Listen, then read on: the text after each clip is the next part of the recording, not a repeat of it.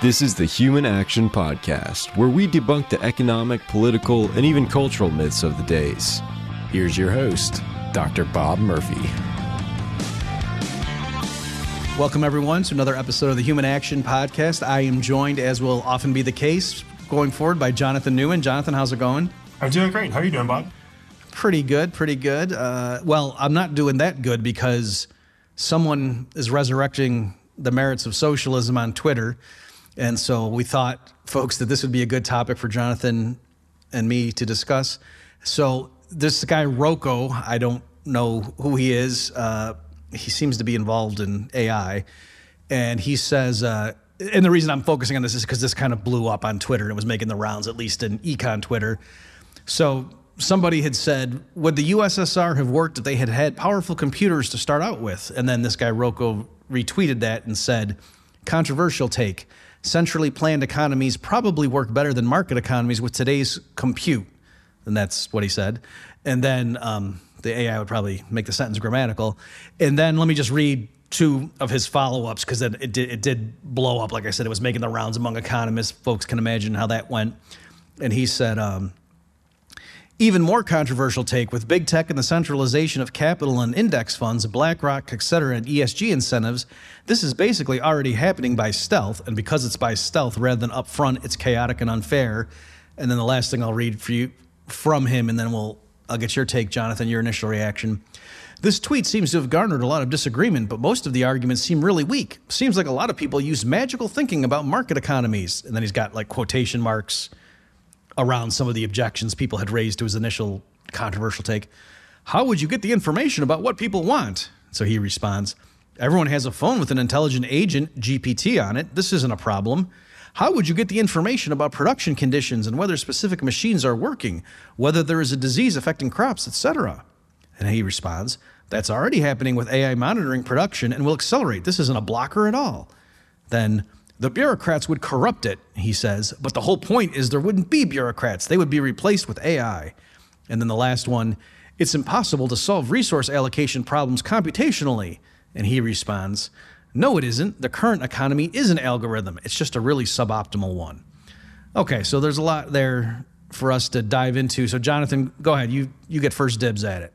Sure. So I always have this sort of argument in my head about whether I'll respond with just a simple meme or actually do like a point-by-point takedown.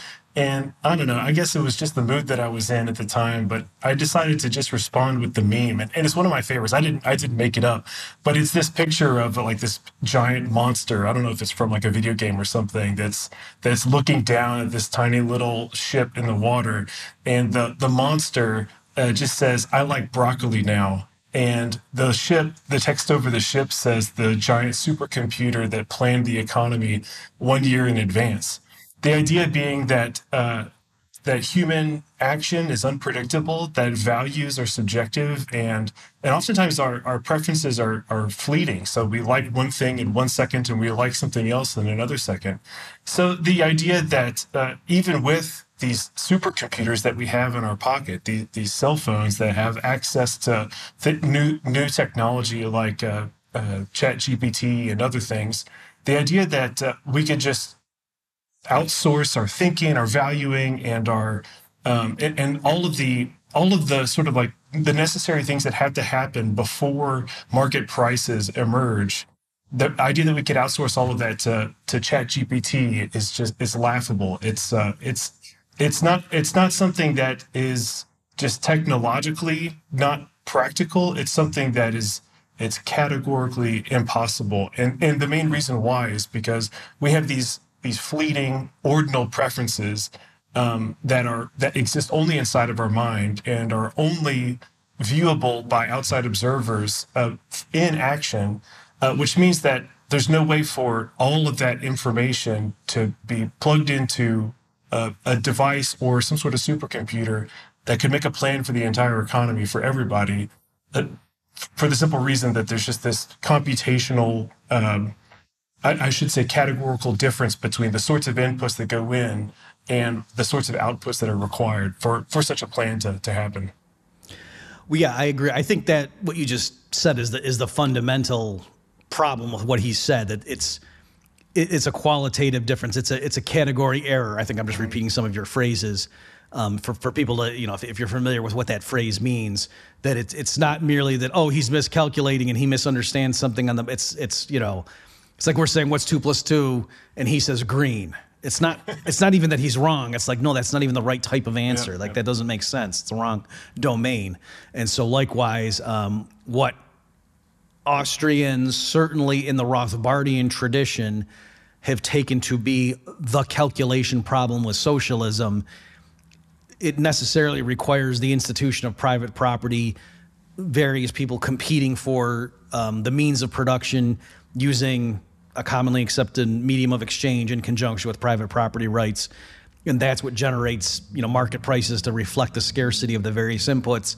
And that's what you need. There needs to be that rivalrous process in order to generate, if you want to say the kinds of knowledge or information you can.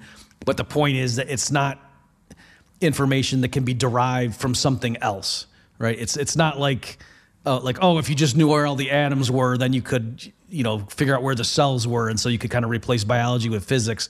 It's not like that. Like in this tradition, like I said, especially in the Rothbardian vein, there's, I guess one way to put it is, and I even wrote an article for Mises.org on this a while ago, when the Mises Institute was going to have like a conference on, it was like some anniversary, I think, of the calculation debate.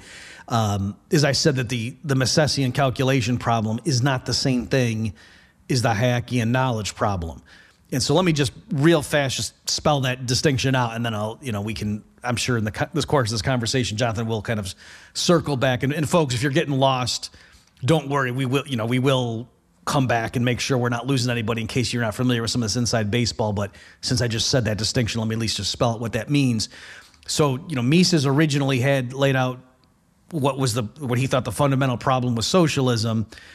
And under a market economy, there's calculation as possible, that entrepreneurs can use market prices to figure out, okay, the inputs going into this enterprise, cost me such and such, and then here's my revenues from the outputs. If I turn a profit, that means I'm getting more from my customers than I am having to spend on the inputs, and so my operation can continue. And if I'm losing money, if I'm suffering losses, what does that mean? Well, loosely speaking, I'm spending more on the inputs that I'm getting from my customers. And so that's the market's way of saying, fix what you're doing because this isn't working. You need to stop doing this, at least in the current way. And that's the way that the profit and loss test sort of husbands society's scarce resources, if that's the way you want to think about it. So it's decentralized. Everyone can go out and do whatever they want, subject to these constraints, and no one mind, can be in charge. And that's kind of his, and Mises was saying, in contrast, under socialism, where there's one committee or even one dictator in charge, they have no feedback mechanism. Even ex post, after the fact, they can't look at the plan that disposed of society's resources in a certain way and say, was that an efficient use of resources or not? It's not just that, in practice it'd be hard to know. They were saying, no, just qualitatively, how would they know? And so that's the calculation problem. And then Hayek came along and was doing a lot of good stuff in terms of debating the socialists who came forward to try to rebut Mises. And Hayek made the point that in practice, there's a lot of dispersed knowledge.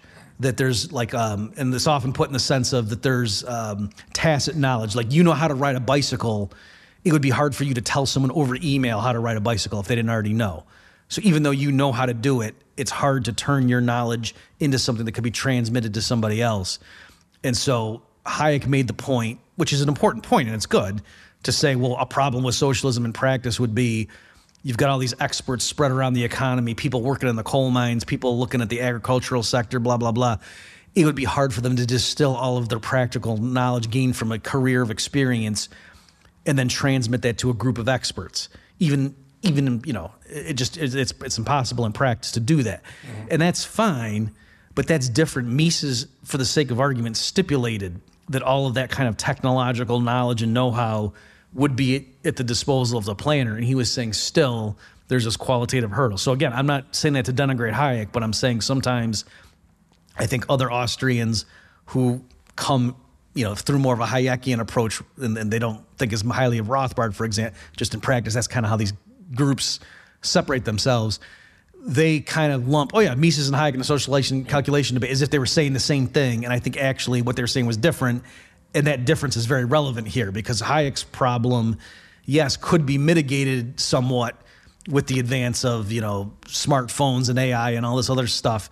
Whereas Mises' problem, if he's right, that's there. Doesn't matter if you have supercomputers or not. That's, the point is without the institutional structure and money and market prices, that you have no way of comparing inputs and outputs. It's important to point out here is that Mises's argument is it's not only different than Hayek's argument about knowledge, but it's also very, very different than the typical critiques of socialism that you hear, especially from lay people. So the most common critique of socialism that I hear is that, socialists, they just don't understand human nature. They don't, that we would have this problem of who would take out the trash. So if everybody's going to get paid the same, or if everybody's going to have the same, ration of goods that they consume, then what incentive does somebody have to invent the next really productive machine or something like that? Or what incentive does somebody have to do the dirty jobs like taking out the trash? What incentive would somebody have to commit years of their life to studying how to do brain surgery effectively? So that's the most common criticism of socialism that I hear. And what's important to point out is that Mises's criticism that's based on the lack of calculation, it assumes what the socialists say will happen. It assumes that, or at least it's above what socialists say will happen, which is that human nature will change. So once we have socialism, there will be this new socialist man, and human nature itself will change, where everybody is a saint, everybody cares about their comrades. And what Mises's argument shows is that even in that case, even if you give the socialists that argument and say, okay, sure, yeah, human nature itself will change once we adopt socialism, Mises's argument says we still won't be able to economize production. We'll still produce the wrong things. Even if the Central Planning Board is made up of a bunch of angels, even if everybody has great intentions and doesn't care about doing the dirty jobs and the hard jobs, they still won't be able to use resources in the best way possible simply because they're lacking that ability to calculate, to anticipate profit and loss. Yeah, great point, Jonathan. So again, let me just say it in different words because I know some people, they may not have heard this stuff. So historically, Karl Marx wasn't even the first person to suggest a socialist system. Like that idea had been around for a long time. And yes, in the 1800s, you call them conservatives, they would push back against the notion of socialism. And yeah, one of their big things was to say you're ignoring human nature. The communist formula from each according to his ability to each according to his needs, like Jonathan, you're saying, some guy who's 3 times as productive, he's going to learn pretty quickly, like, wait a minute, if regardless of my effort in the workplace and how much I personally produce compared to my comrades, if my family just gets paid, in terms of goods at the end of each week based on like how many kids we have and what our caloric requirements are or whatever, and not based on how much I produce, then yeah, maybe after a while, I'm not going to be so eager to work and produce 3 times as much stuff as most of my peers do, right? And so, that was a typical argument that the conservative types would make to say why, no, we need to keep a market economy in place, private property to align the incentives.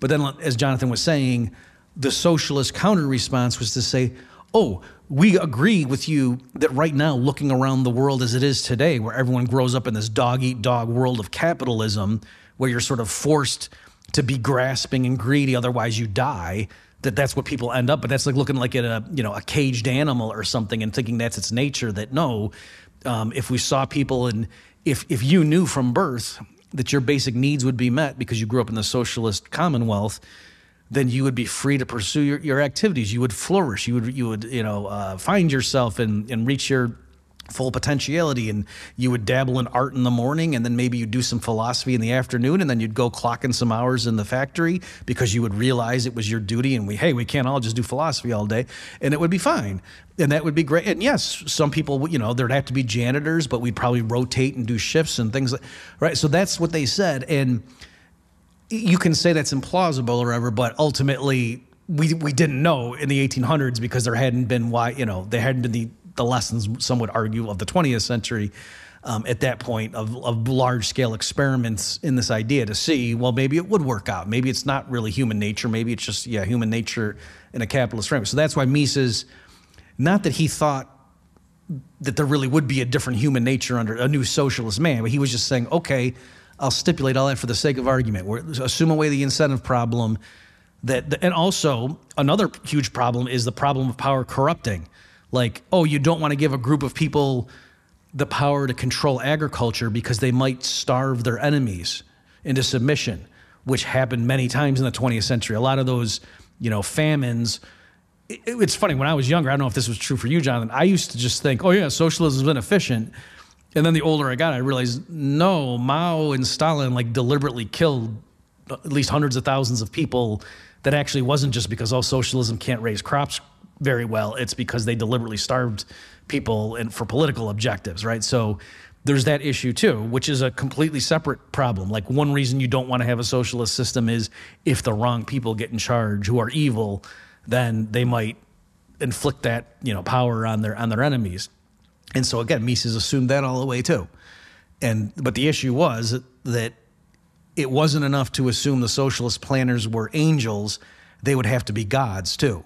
In Mises' framework, that he was saying, again, for people not getting it, you can come up with a blueprint. We could say, we have this much rubber, we have this much tin, we have this much glass, labor of this various types of skill levels, and distributed across the, give me as much detail as you want, where the worker's located right now on Tuesday on this date, so I know if I have to move them around, I got to take into account, the travel time and blah, blah, blah, all that stuff. And then you can have a plan and use all the resources, and you're not wasting anything. There's not factories sitting idle the way that happens under a wasteful capitalist system. Workers all have jobs. You tell everyone something to do. No one's sitting around watching TV because they're unemployed the way it happens under a crazy market economy. And still, you've got full employment. Factories are all at maximum capacity, cranking stuff out. And then when everything's said and done and you look at, we made this many cars, this many newborn diapers, this much baby formula, this many telescopes. We built new factories in these locations, this many new houses. And then you say, was that a good use of our resources or not? And the point is, how would you even begin to answer that question? Like, sure, you could say, don't make a bunch of food that's poisonous. Like, that's a no-brainer. Like, don't make a bunch of hamburgers that are rotten. Okay. But should you make more hamburgers that are good and nutritious and taste good, or make more cars that also don't blow up when you turn the key, right? So even if you stipulate that you make things that people want, there's trade-offs involved, and the point is when you start to comprehend the problem involved, that's what Mises called the calculation problem. And again, to say, that just sounds impossible, he said, well, no, the way in practice market economies tackle that problem is because they use money and private property and the means of production. So each, no one's in charge of the whole plan. Each little firm or, sole proprietor, if you want to call it that, buys a subset of the means of production and then tries to turn them into goods and services that his or her customers want. And if that thing is profitable, that's a sense in which that's a decent use of resources, right? Because if it weren't profitable, that means other entrepreneurs are bidding more for those resources to do what they want to do with it. And so that competitive process is the way that all the resources in a market economy get allocated to where the consumers want them to go most, to speak a little bit loosely. Yeah, and a really good example of the differences in socialism and what can happen in a market economy is when you look at what Mao did with steel production. So in Maoist China, one thing that he was looking at to compare his own country to other industrial countries of the time is to compare China's steel production with every other country's. And he noticed that the numbers in China were lower than elsewhere. And so in order to prove that communism works, that socialism works, he directed basically the entire country to produce more steel, to do whatever it took to produce more steel so that he could show, in China, we can produce just as much steel as the United States. And what that involved was getting all of these farmers in rural parts of China to construct blast furnaces in their backyards.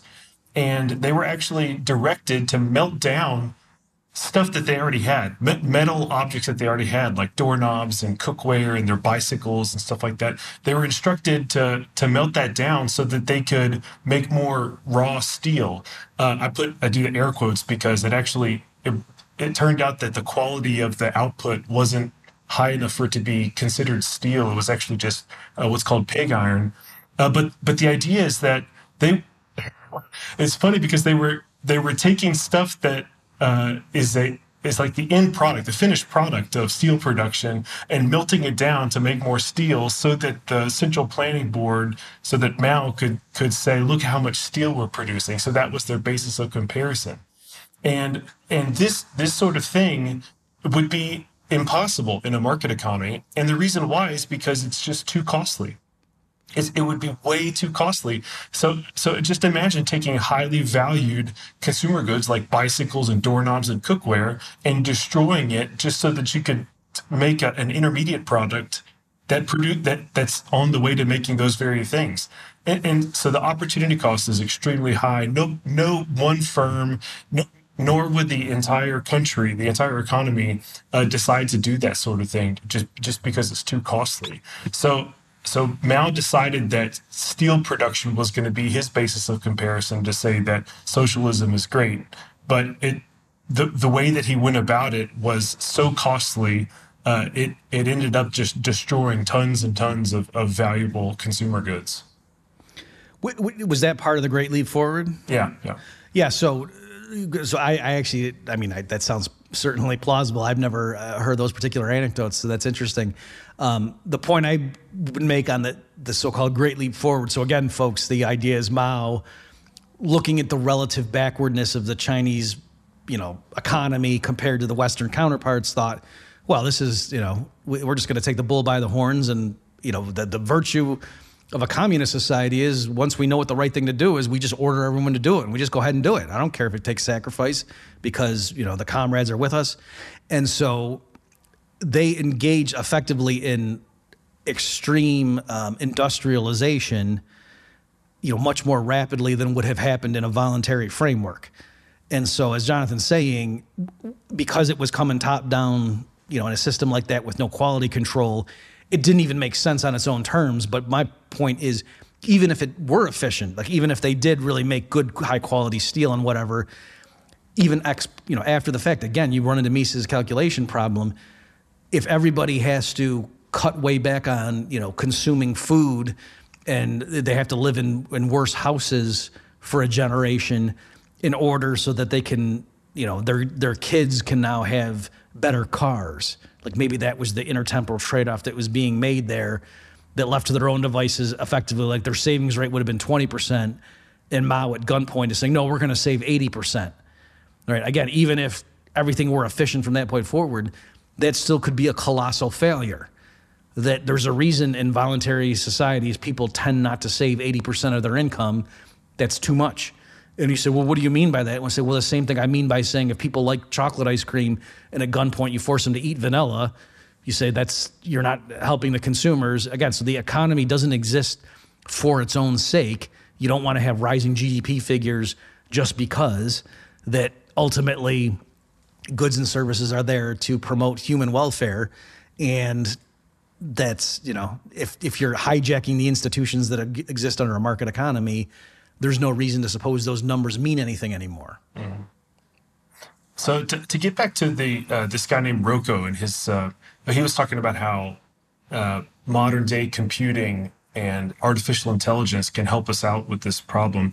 I just wanted to, if somebody's interested in this topic, my friends Karis Lambert and Tate Fegley, who are Mises Institute Associated Scholars, they have this paper. Let me make sure that I get the title right.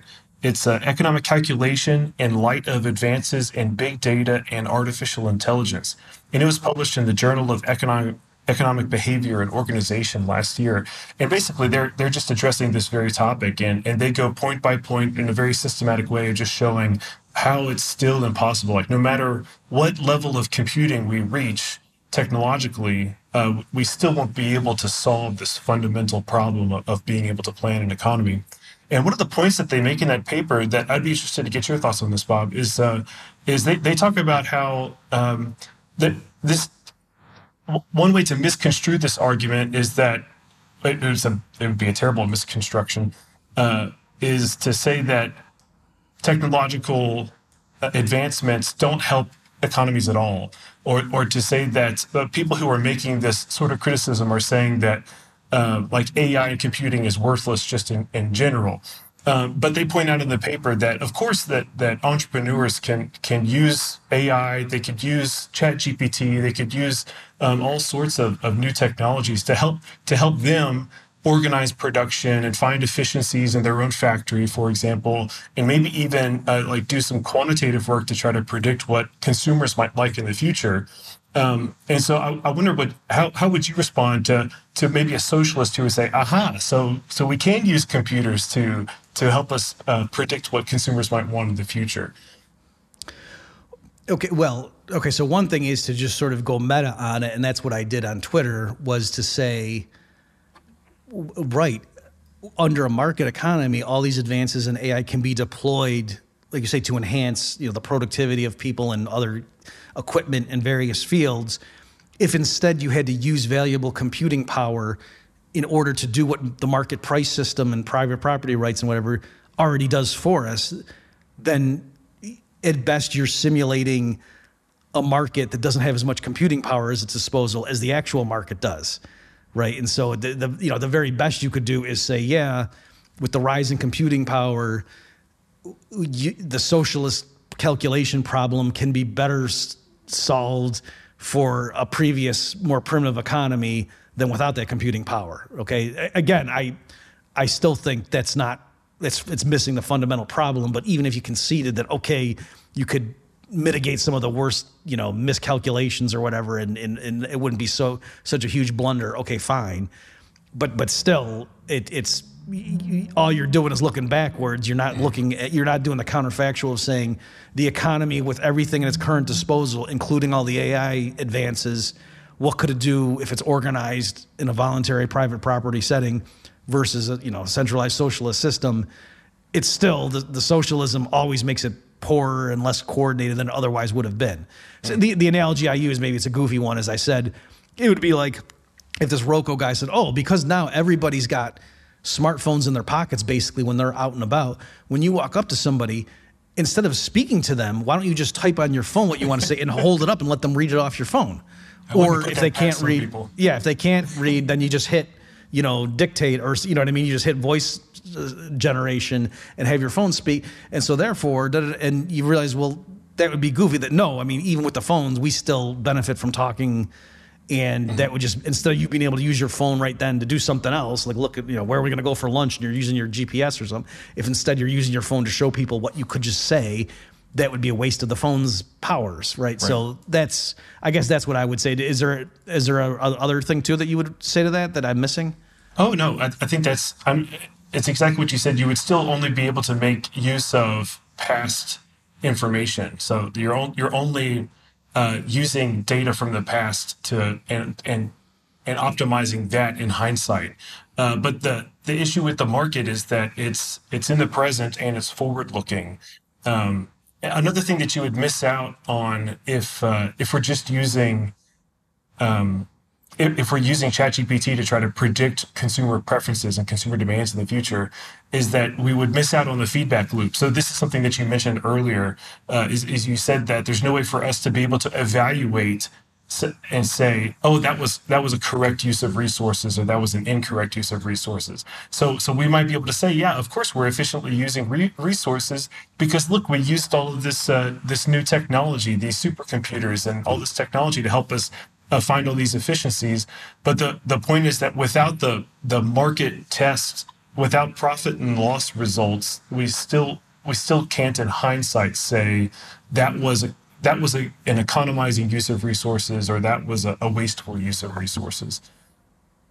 Yeah, I think part of the issue, and again, we're just kind of circling back and making the same point in different ways, is that, and so I think I have it. So again, folks, if you go to the show notes page for this episode, I'll link to that Mises.org article. I think in that article, Joe Salerno had a good, I loved his phrasing. I don't know if you've seen it, John. In one of his papers that was on the calculation issue, he said something like, this wasn't a knowledge problem. So he's saying the calculation is something new under the sun.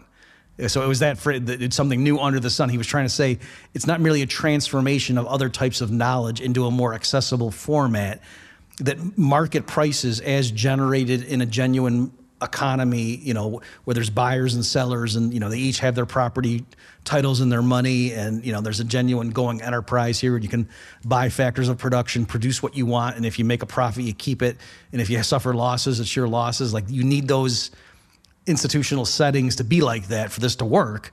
But in that setting, then there's market prices that are generated that accountants can use to determine profit and loss. And Joe's point was, that's a new type of, call it knowledge, call it whatever you want, but that's something new. It's, again, not just a transformation. So I guess what I'm saying is, like, economic value, you cannot deduce from physical facts or chemistry and even raw facts about human desires. Like, for example, just this guy's Rocco, his thing when he said, it's impossible to solve resource allocation problems computationally. He says, no, it isn't. The current economy is an algorithm. It's just a really suboptimal one. I'm going to go out on a limb and say part of how he knows it's suboptimal is he knows that, we spend way too much, like, people in the financial sector earn way too much money and there shouldn't be all these homeless people. Like, he just knows that's not the right outcome. And so I would just say, okay, I bet you if you just said, how should we use this farmland over here? What crops should be grown? Rocco and 10 other people would not be able to come up with an agreement on that because there's different ways you could use it. And you could say, well, certainly they would probably say we shouldn't grow more tobacco for smokers. That's out, I'm pretty sure. And so if you like cigarettes, tough, unless Rocco happens to smoke, in which case they wouldn't. But then, should you grow more? Well, geez, what if we don't want to cater to people who like to eat food that's not healthy for them, right? Right. So I'm just like, should we raise things that cattle should graze on? Well, I don't know what Rocco's views are, but it wouldn't shock me. Well, no, I mean, that's unsustainable. We can't have, meat eating by humans. I don't know. But clearly my point is, you see, just with something simple like, here's some agricultural land, how should we use that? People aren't going to be able to agree on it, even though they could narrow down the range of acceptable answers. They're not going to say, we should take a bunch of infants and line them up and then trample them with cattle. We can all pretty much agree on that, unless maybe they're neo-Nazis. But other than that, people are not going to, and by that I meant the leftists, of course, would agree, right? So it's not clear how to use that. And so then you start writing it and then say, of all the millions of different types of resources we have at our disposal, including the fact that we're talking about a timetable over the next 50 years at least of, well, we could set in motion something now that will reap the benefits from 20 years from now, or should we set something in motion that will reap the benefits 40 years from now? Mm-hmm. There's choices like that too that need to be made. It's not just this year how many diapers versus how many TVs should be made.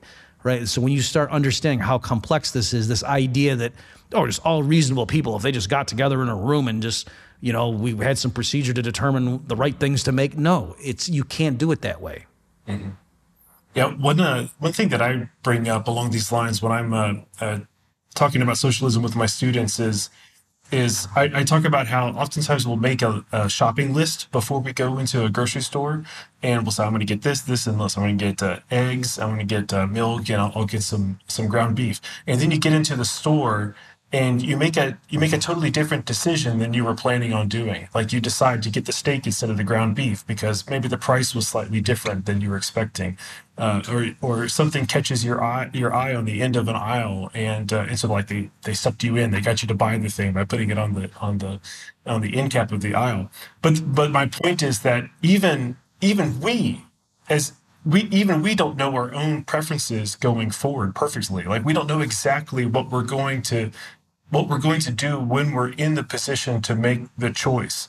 So the idea that like surveys or even a computer a software on our phone that somehow knows our preferences, it's silly to think that these sorts of things would be able to convey accurate information when we can't even convey accurate information about our own decisions going forward. So like we might say, I prefer X to Y, but then when we actually are faced with the decision, 5 minutes from then, we prefer Y to X. So it seems impossible for it's impossible for a supercomputer to be able to handle that sort of problem. The fact that our preferences are not even known to us. Right, and I don't know if Steve Jobs said this, but there's some thing about some innovator that he was saying how his job or what he does is to provide new products for people that they didn't even know they wanted. Yeah. Until they get it, and then they realize, oh yeah, where have I? This has been all my life, kind of thing. Somewhat related to that is I remember when I was a little kid, we had a television and we didn't have a remote control. Like you just had to get up and change the channel, and we didn't think anything of it because you put what show on and you just sit there and you watch the show, and if halfway through for some reason you got bored, you'd get up and change the channel, no big deal. And then the guy came to fix it or something. And then he had a remote control. He said, "Here, I'll leave this too." And my mom said, "Oh, we're not going to need that." And he went, "Oh, okay. Well, I'll just leave it and see if you want it." You know what I mean? And again, I feel funny, but that literally happened before we had a remote control in the house. We did not realize how you'd be helpless without a remote control. And now I don't even watch TV. I just use my computer. But this is back when I actually watched TV. So you're right. And again, let me make the point this way. So you can imagine, folks, like what Jonathan was saying there. So the socialists could come back and they could say, you're right.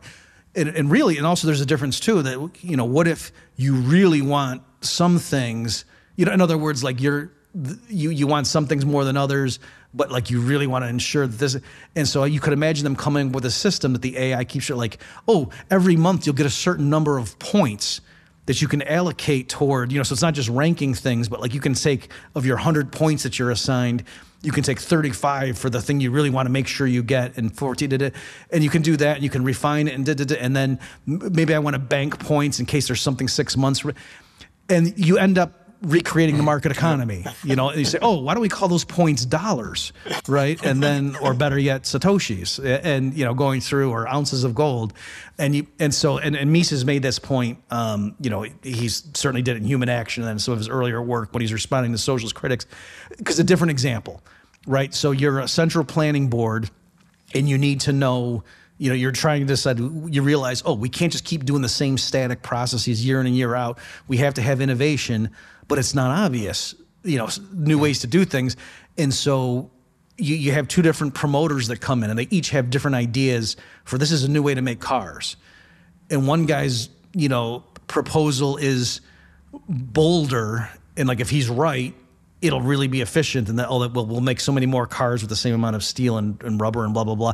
But it's riskier. Like what he's saying, it's not clear that's going to work. Like he's requiring, we're going to hire a bunch of scientists, and we're going to find this new technique. And this other guy's, it's more like, oh, we're just taking what we already know and kind of just adding to it and building upon it, and it's safer. And the allocation board has to know, who do we give we only have enough resources to give to one. How do we do that? And so you could come up with a thing and say, oh, well, you could have risk sharing to try to, make sure that the people coming forward with the ideas, they have some skin in the game, and maybe they lose some of their consumption if they're wrong.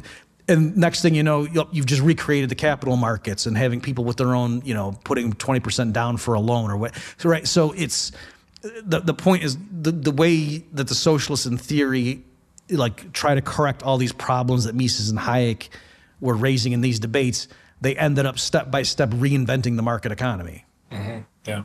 One similar feedback mechanism that I've seen proposed by socialists is to look at how long the lines are for different goods. So if there's a line for a particular good, then that means we need to reshuffle resources over there and produce more of that thing because there's a line. So they're just sort of vaguely measuring what would be a market shortage.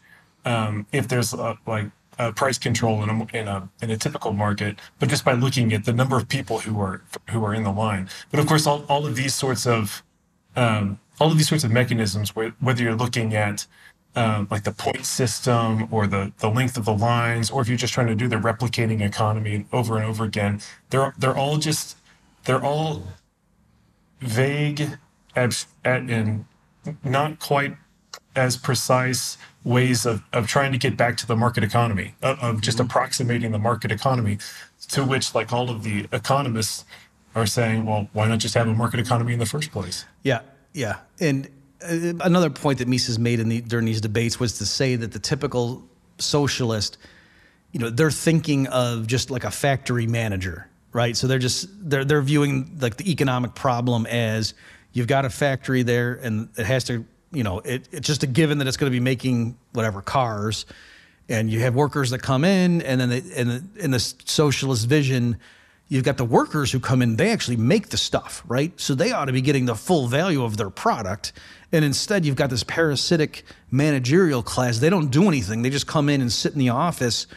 They're not out making cars. They're just moving papers around, and maybe they're watching the bank balance or something. But that's all unnecessary details that wouldn't be needed in a socialist system where if you didn't have money. And Mises was saying, among other problems, that's just taking it as a given that there should be a factory there making cars. How do we know that? Right? That's something too that gets decided in the broad sweep of the market economy. Solving the so-called economic problem is, what should be on this land right here? Should there be residential housing? Should there be factories? Should there be a school? Should it just be agriculture? Should you just leave it idle because it's actually not worth enough to do anything with that plot of land? So all of these things, they just take it for granted. And do you want to take a moment? I don't know if you have any thoughts on this, Jonathan, but something with Rocco's statement there at the end about how the market economy right now is just an algorithm and it's a suboptimal one.